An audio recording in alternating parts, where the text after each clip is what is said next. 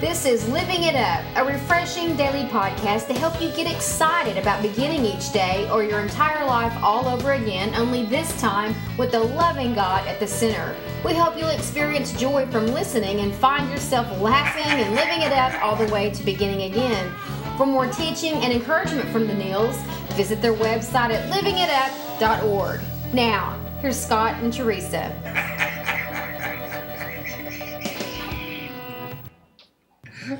Hi everybody, it's Tuesday. I'm Scott with my lovely wife Teresa, and we are ready to begin again with you. This is Living It Up, and we've got a great topic for you today, no matter what you're doing, wherever you are. We don't want you to take it anymore. No more. So don't. If you've given your life to Christ, but you're still in pain, it doesn't mean you've failed in your relationship to God, so let that go. The pain and the tug of war that you feel is very real. And it's not something that you have to just live with, okay? So listen to what we have to say and discover that this is a signal of something more that we want to help you with. That's and awesome. It comes from Philippians 2:13. And that says, "For God is working in you, giving you the desire and the power to do what pleases Him." That's right. And we want to say something that pleases Him, and that is thank you to those of you who are supporting our online ministry. Those of you who have been following us on that for 7 years and now with our podcast, thank you for donating, keeping it going. And if you'd like to be a part of that, go to our website at livingitup.org. You'll find the donate button, and it's pretty easy from there with PayPal. And again, we appreciate if God moves in your heart to get behind us. I think our website is livingitup.org. Yeah. And, we do appreciate that. Mm-hmm. Thank y'all so much. That's right. And, when we think about this topic today, about, because sometimes people give their lives to Christ and they think, whoo, problems are over. Right. No mas. No more problems, I'm saved now, and so everything's going to be hunky-dory. Well, in James 1:2, it tells us that we're going to have many trials, okay? And so when people have trials, and then sometimes I'll just, maybe some of my buddies, some friends of mine, I'll say, well, why does that surprise you? Yeah. God warned us of that, because once you give your life to Him, you're going to be, the enemy, which is the devil. Mm-hmm. He doesn't like it. Right. So he's going to attack you, okay? But God's given us the power to fight. And one of those powers is obedience. Right, and we're going to say something here that may raise a few eyebrows. You need more than salvation, okay? Mm-hmm. You need transformation. That's right. The hard work of change. And the last thing Jesus said was to go and make disciples, okay?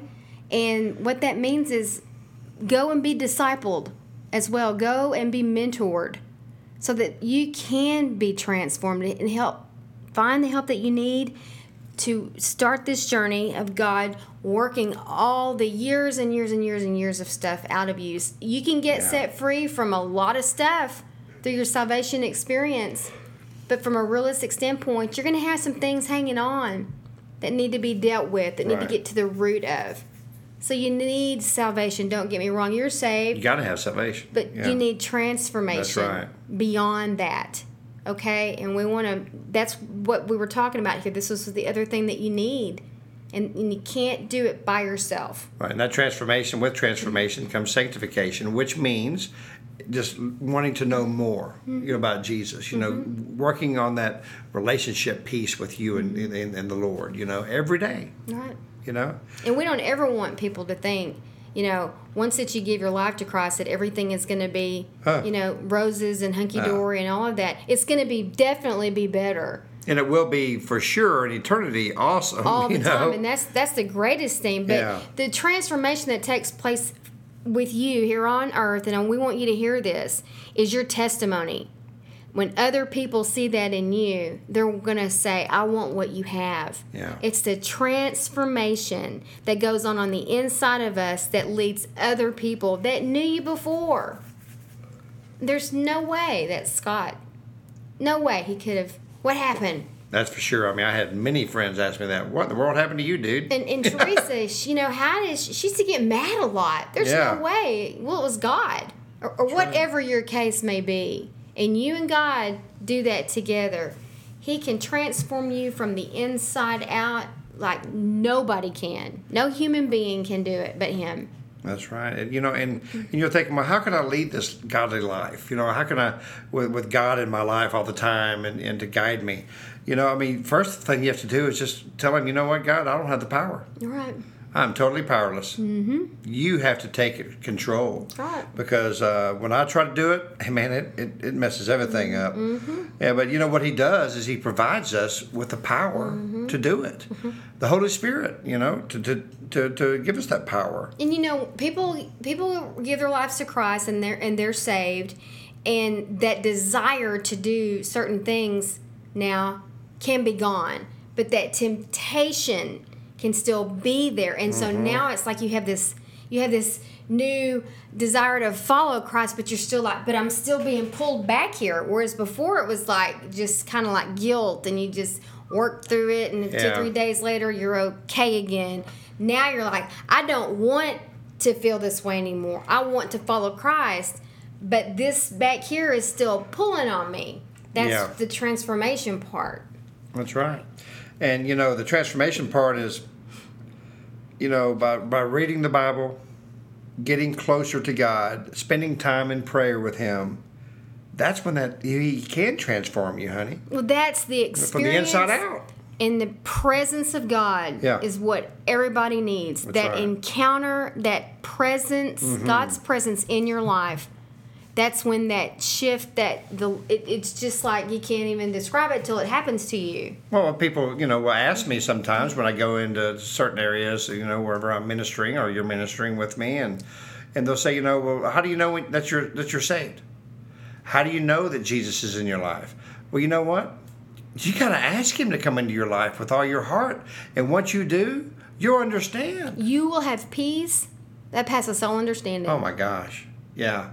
And like we said, a lot of answers to a lot of questions that you didn't have before. A lot of voids that are filled. You just know. Yeah. And like we say, you're going to still have trials, but people say, well, how can you have peace during the trial or during, going into that trial? That's it. You know what? I can't really tell you that until you give your life to him. He's called the Prince of Peace. That's right. He See, is. The world's peace is absent of conflict. The peace that God gives is peace in the middle of all this conflict and the drama of the world and the chaos and the job loss and all these things we experience. That's the kind of peace that he gives. That's right. And that's what other people will see. Before, when they saw craziness and drinking and going nuts and anger and all that is gone. And you're like, I'm so peaceful with this because I know God is in control. And let me just, reflect on a scripture, and I've said it a couple of times in our podcast, Revelations 19. Because when you're going through these trials and you think, I just can't do it anymore, and you know what? You need to give it to a God, like it talks about in Revelations 19. It says there that Jesus comes out of the clouds on a white horse, with a sword coming out of his mouth and flames coming out of his eyes, because he's coming to battle for you. Yeah. Okay? And on his thigh is written King of Kings and Lord of... Let me finish it for him. Lord of Lords. Go ahead, honey. Go ahead. But you know what?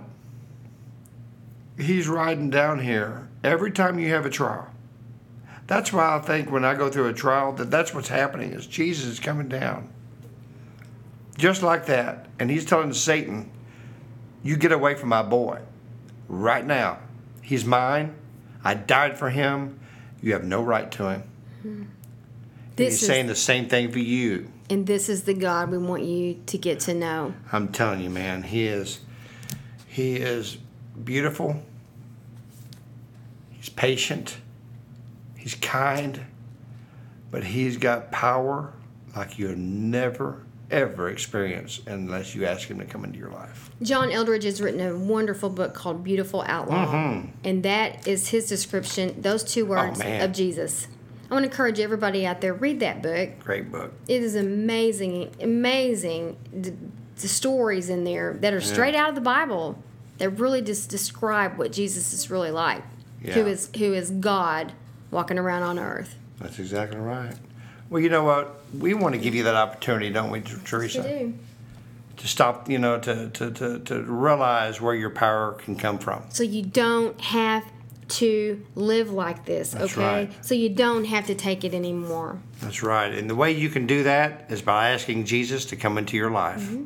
But you need to ask him with your heart, okay? Not just words, but through your heart. You need to ask Jesus to come into your life. So if you've never done that, or maybe you have done that and walked away, or maybe you've been in church for a long time and think you got all the answers, and for something was said in this podcast today that you realize, you know what, I've never really given my life to Jesus. Mm-hmm. Right now is the day. That's it. So please, if you would, pray this prayer with me and be saved. Mm-hmm. Lord Jesus, come into my life. Lord, I know that you died on the cross. You rose on the third day to give me a new life, a new beginning. Mm-hmm.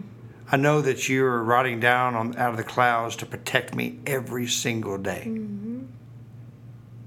And you say, if I ask you to forgive me of my sins, because of the cross, my sins are forgiven. Mm-hmm. Lord Jesus, forgive me of my sins. Mm-hmm. I'm a sinner. But you know what? I know my sins are now forgiven. That's right. Jesus, thank you for being my Savior. Mm-hmm. I give my life and my heart to you. That's right. In Jesus' name, amen. Amen. Well, we want to know.